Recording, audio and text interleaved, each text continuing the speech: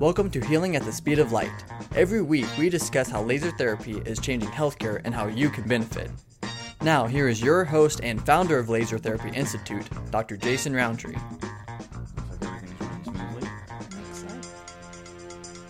Kind of exciting to be back. We were just talking, it's been a little bit since we've done one of these. It's very exciting to be back. An exciting topic today. Yeah, it's the first time we've covered autism. First time we've covered, we've talked about traumatic brain injury. We've talked about depression.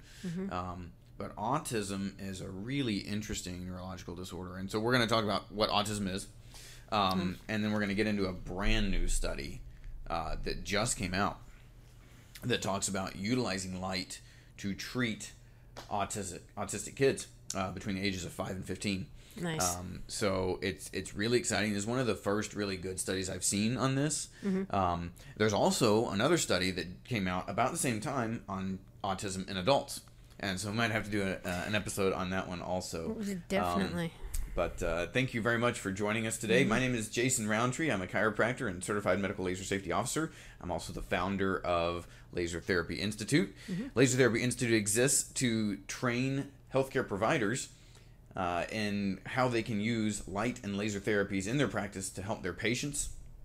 Today's episode is really focused more on patients. It's still good for healthcare practitioners to listen into, but we're going to be trying to break this down in terms of, how can we easily explain this to patients, to parents of patients that are dealing with autism, and how exactly light can influence behavior and can influence the way in which these kids on the spectrum actually interact with the world, learn, grow, and develop. So it's pretty exciting stuff. It is exciting. Christy's joined me again today. Hello. Christy is a certified laser tech and has done thousands of treatments over the years. She's also head of development for our online resources for healthcare providers through Laser Therapy Institute. If you're looking for good light therapy and laser therapies, I'd encourage you to check out our website, lasertherapyinstitute.org. You can find more information about laser therapy, light therapies. You can find clinics near you. There's a lot of information there. But this is really exciting today, and so I want to jump right in. This study that we're going to be referencing was published just in May of this year, May of 22. Brand new. Yeah, brand new. Published in the journal Children. And it's just a really well put together study. It's an Italian study. And quite interesting. So we're going to go through kind of line by line on what they did. And then at the end, we've got some takeaways that if you're a patient or the parent of a patient, of someone with Alzheimer's, autism, excuse me. A words got me. Yeah. But if you're the parent of a child with autism and you're trying to be that caregiver and trying to be helpful, we've got some actionable steps you can actually go ahead and take today if you want to do that. So nice. So let's go ahead and just talk about what autism is. I know a lot of people, really pretty much everybody, should have heard about autism at this point. But this study kind of breaks it down. So I'm just going to read the intro to this study because it talks really clearly about the disorder. It says it's a complex neurodevelopmental condition, typically characterized by deficits in social and communicative behaviors, as well as repetitive patterns of behaviors. Children usually present with behavioral difficulties, aggression, self-injurious behavior, tantrums, irritability, sleep problems. Obviously, this stuff interferes with their education and their development. It's also hard on the caregivers. When you've got a kid who's struggling with these kind of issues, it's just exhausting. Right. So, right. They say while the cause of autism is uncertain, the most widely accepted explanation is it's a complex neurodevelopmental disorder characterized by brain network abnormalities. And that specifically involves parts of the brain like the corpus callosum and altered functional connectivity in the default mode network, which is a big network that plays a role with awareness, mind wandering, social cognitive deficits, and things like that. And of course, it's autism spectrum disorder. Most people have heard of the spectrum, right? But that means it affects people to a varying degree. It can be very, very mild to the point where it's almost not even noticeable to a lot of people. Right. High functioning. Yeah, high functioning, exactly. Or it can be pretty severe. Where it really interferes with what people are able to do. I think most people probably think more of the severe autisms, but there are varying degrees. I mean, I'm familiar with many who are at various levels on the spectrum, and high functioning. But just to know that there's studies out here where you can seek help and non-invasive. Yeah. Let's jump into it, because these guys, the title of the study, I should read that one to you. It's called Transcranial Photobiomodulation for the Treatment of Children with Autism Spectrum Disorder. It's a retrospective study, which means they looked back in time at patients they had already treated to gather data and then bring it forward. But let's break down those terms a little bit. Transcranial, that means through the skull. So not drilling holes in the skull, not implanting anything, but actually working over the skin, over the skull, to get through the skull safely, non-invasively, to deliver light, therapeutic doses of light, to the brain tissues. That's what transcranial photobiomodulation means. Now, if we're talking about delivering light or using lasers to deliver light to the brain, it sounds like it could be kind of invasive. So most of the time people want to know, how does it work, for one, and then two, is that even safe? So we'll break down kind of how it works, and then is it safe here. Number one that we're going to talk about with how it works is actually, I'm going to lift this straight from the study again here. They say that light enhances, and this is the right kind of light, right? Not just any light, not just light bulbs, but the right color of light, the right type of light, can enhance mitochondrial activity and ATP synthesis, which ATP is those packets of energy that your mitochondria in your cells produce to fuel cellular function and development. But that leads to an activation of transcription factors associated with increased functional activity. The light also boosts brain energy metabolism as well as cognition, and it's been used in patients with traumatic brain injuries, depression, and post-stroke rehabilitation as well. And so if you can get the right kind of light to tissues that are either damaged or inflamed or abnormal, you actually start to improve the function of those tissues. When you talk about brain tissues, nervous system tissues, then we're talking about improving the function of some of these higher executive functions, but also the non-voluntary functions as well, to the point where you can influence pulse rate, breathing, and then also these connected networks in the brain, where if you've got malfunctioning networks, they're not sending the proper signals, the patient's not processing information in the way that we would call normal, then you can actually start to reverse some of that and use light to improve the way that these networks work. So that's kind of how it works. Obviously, if you're worried about trying to use lasers on the brain, you worry about the safety though too. So they say that the safety profile of light therapy on the brain is actually very, very good. There have been some transient side effects like headaches, insomnia, irritable mood, and even a strange taste in the mouth. Interesting. But those are all really mild, really minimal, very, very short term. And I'll say with what we do in clinic, in person, the main thing we see is fatigue. And that's usually a day or two maybe post-treatment. And that depends on the person. Everyone responds differently. Yeah. So, but we've done many podcasts on how light therapy works and going through the skull, so we can reference some of those. Yeah. But this is very, very fascinating. Yeah, it is pretty neat. So a lot of people kind of get hung up on, well, how do you get light through the skull? You can't get light through the skull. So the example I like to use is, if you take a flashlight in a dark room and you put it on one side of your hand, you can see the light come through the other side, right? You can see the kind of a red glow. Well, with the right light, infrared, near infrared light. Right. In this case, they used a wavelength of about 810 nanometers, which is invisible light, but it is infrared light that can actually pass right through bone and then interact with some of those deeper tissues. So very, very cool stuff. Very exciting stuff. It is very exciting. So with this particular study, like I said, it's a retrospective study, so they looked back in time at some data that they had from treating patients.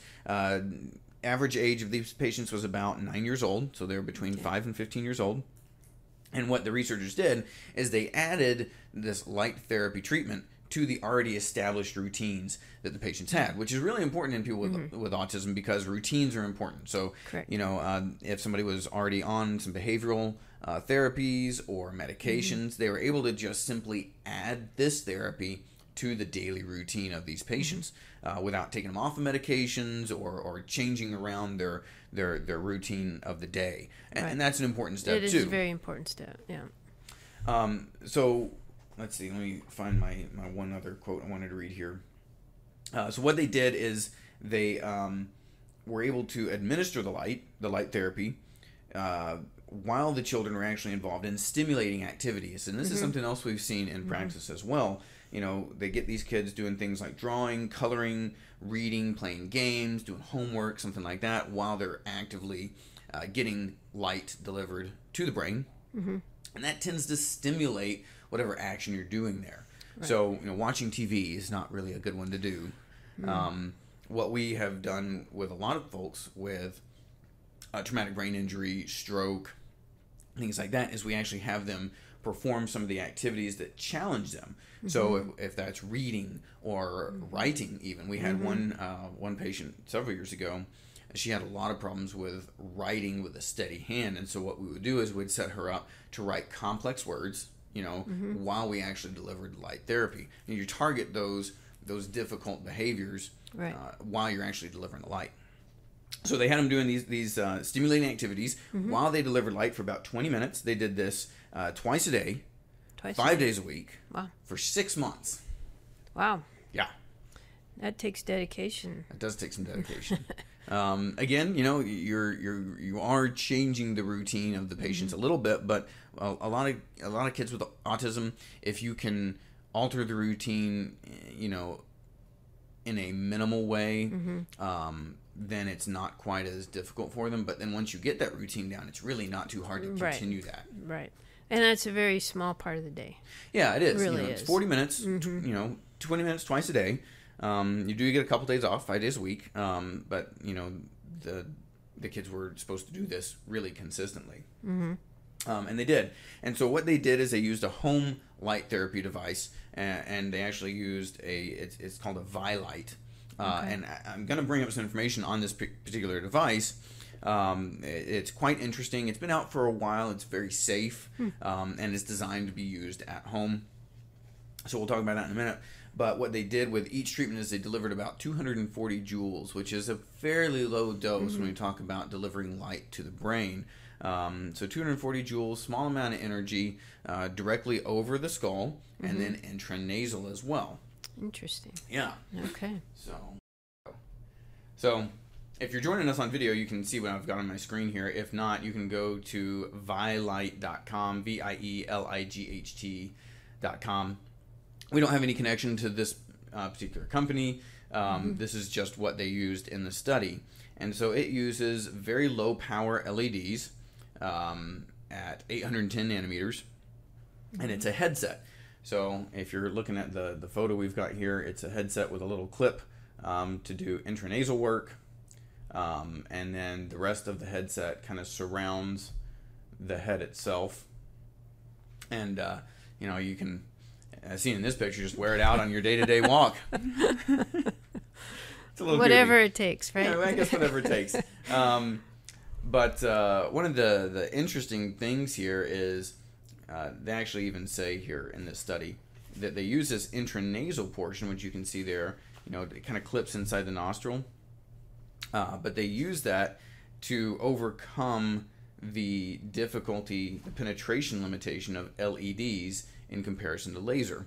We know that higher powered, larger spot size lasers actually do better for getting through the skull. However, if you got something you're using at home, you don't want to have to really deal with some of the high power lasers that are much more expensive and that are eye safety hazards as well because they're high power lasers, right? So these LEDs, especially for kids, they're very low powered. There's no eye risk. You can do it at home. Again, we're talking a lot of treatment though. Long periods of treatment, couple times a day, 5 days a week, which is quite a bit. So if you look at this device, you can look it up online, or you can look along with us right now. You basically strap it onto the head. You clip on this nasal device, And then the idea there is that it delivers light to several different sections of the brain. Not the entire brain, but several really key areas of the brain. So through the nose, up into the underside of the brain, as well as some of the key nerve centers around the brain there. Very interesting. Yeah. Very interesting. So. Because they've targeted what parts of the brain are affected in autism. Yes. And so they must use this device, targeting those specific areas of the brain. That is the idea. And there's a lot of debate about treating both sides of the brain versus just one side. There's a good bit of debate, too, on, is it important to treat those specific areas, or is it better to treat the entire brain? Right.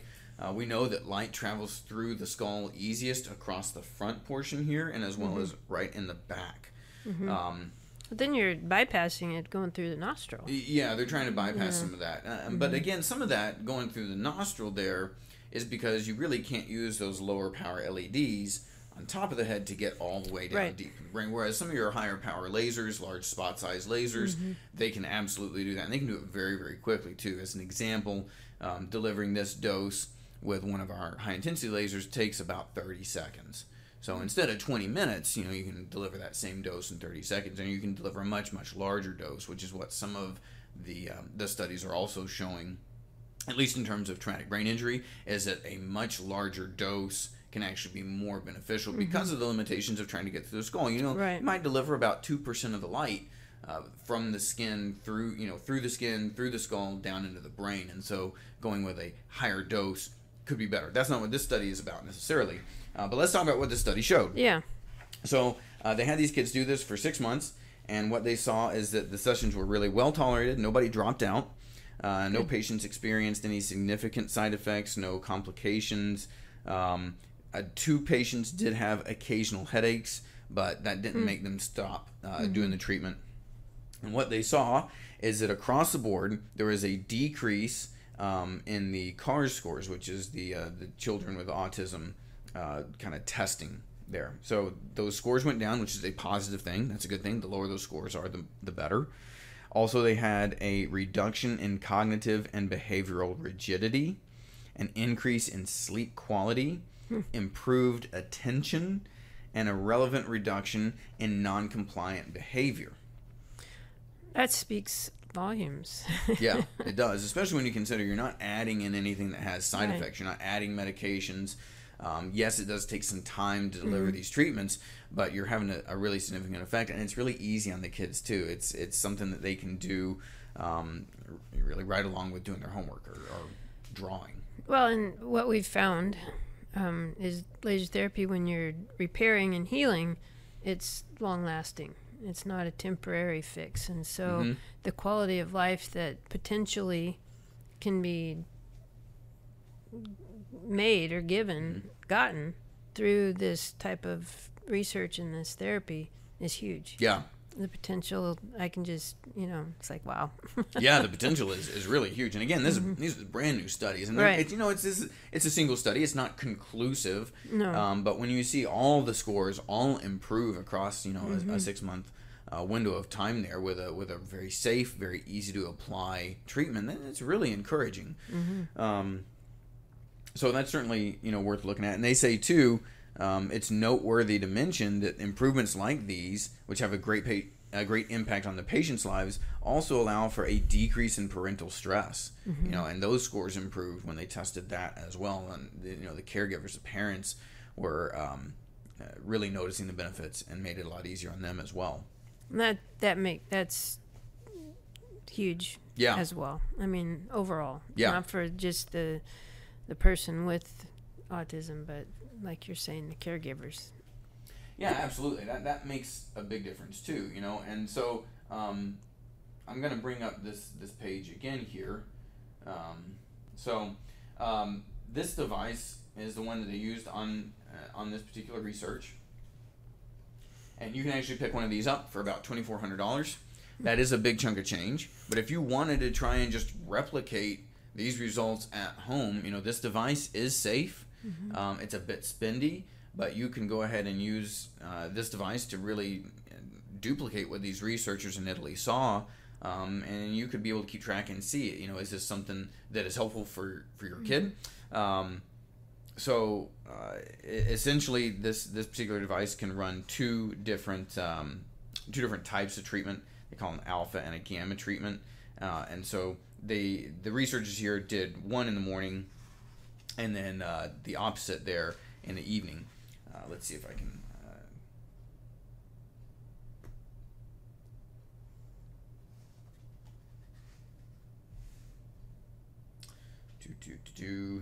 So yeah, they did the